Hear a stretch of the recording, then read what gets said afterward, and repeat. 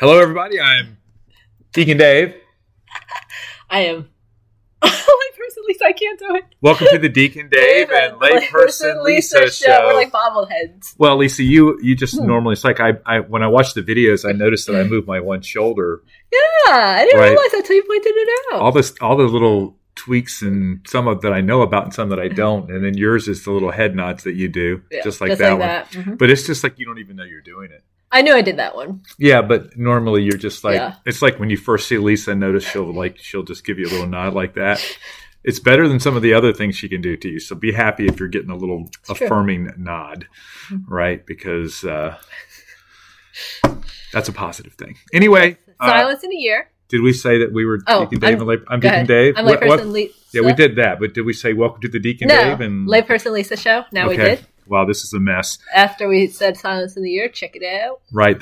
And check out that's my phone. It's okay. Okay. Check out the St. Clair thing right here. Hover over it and hit subscribe. In the lower right-hand corner. Very good. That's where you put your hand at. Yeah, that's what I tried to do. We'll see if it lines up. Of course, people listening on Buzzsprout are like, what is she talking about right now? Well, that's why you should watch us on YouTube and listen to us on Buzzsprout. Exactly. So I am going to get us going on Psalm 101. Yes. A psalm of David.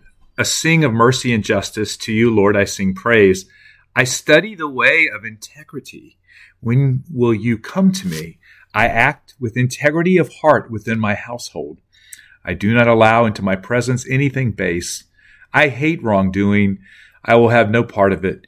May the devious heart keep far from me. The wicked I will not acknowledge. Whoever slanders a neighbor in secret, I will reduce to silence. Haughty eyes and arrogant hearts I cannot endure. I look to the faithful of the land to sit at my side. Whoever follows the way of integrity is the one to enter my service. No one who practices deceit can remain within my house. No one who speaks falsely can last in my presence. Morning after morning I clear all the wicked from the land to rid the city of the Lord of all doers of evil. So Lisa, I bet you can guess what word jumped out at me. Integrity? Integrity. That's my word too. Yes. So what do you want to say about integrity? That we are called to live lives of integrity, to do the right thing, especially when it might be in a difficult situation. And it's easy to lapse into something other than integrity if the people around you. The people around you, if the stakes are large, for example. Yes. You might be willing to do something if the stakes were larger that you wouldn't do. And mostly I think about work, but in any decision we make, right? At the very heart of our integrity is the stake of our soul. Yeah. Oh, sure. Yeah. And taking care of our soul. And so it's important for us to, in every little aspect of our life, to try to align our will with the will of God. Yes, because then that will lead us to integrity. Yeah, otherwise we will be evildoers, right? Who cannot last in the presence of God, right? Yeah. I like this. No one who practices deceit can remain within my house. Right? And so if we want to ultimately end up in the house of the Lord, then, and especially, I guess we're past Advent and into the Christmas season now. If we want to end up in the house of the Lord, then we have to practice the presence of Jesus in every decision that we make. Yes, see God in all things.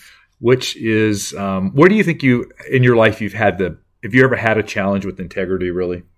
Well, I mean, I've, like when I was a pharmacist and, I think like when I'd be presented with the prescriptions that help with an abortion. I think that could sometimes call into my integrity because, I mean, there were times when I did fill them and I knew what they were used for just because that was the easier thing to do.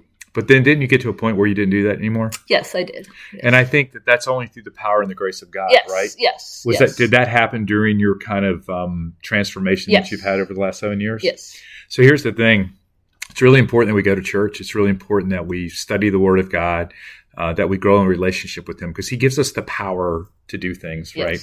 That we cannot do on our own. Yes. So, like Lisa said, subscribe. Okay. And also go check out the Silence in a Year, which probably already started on this podcast.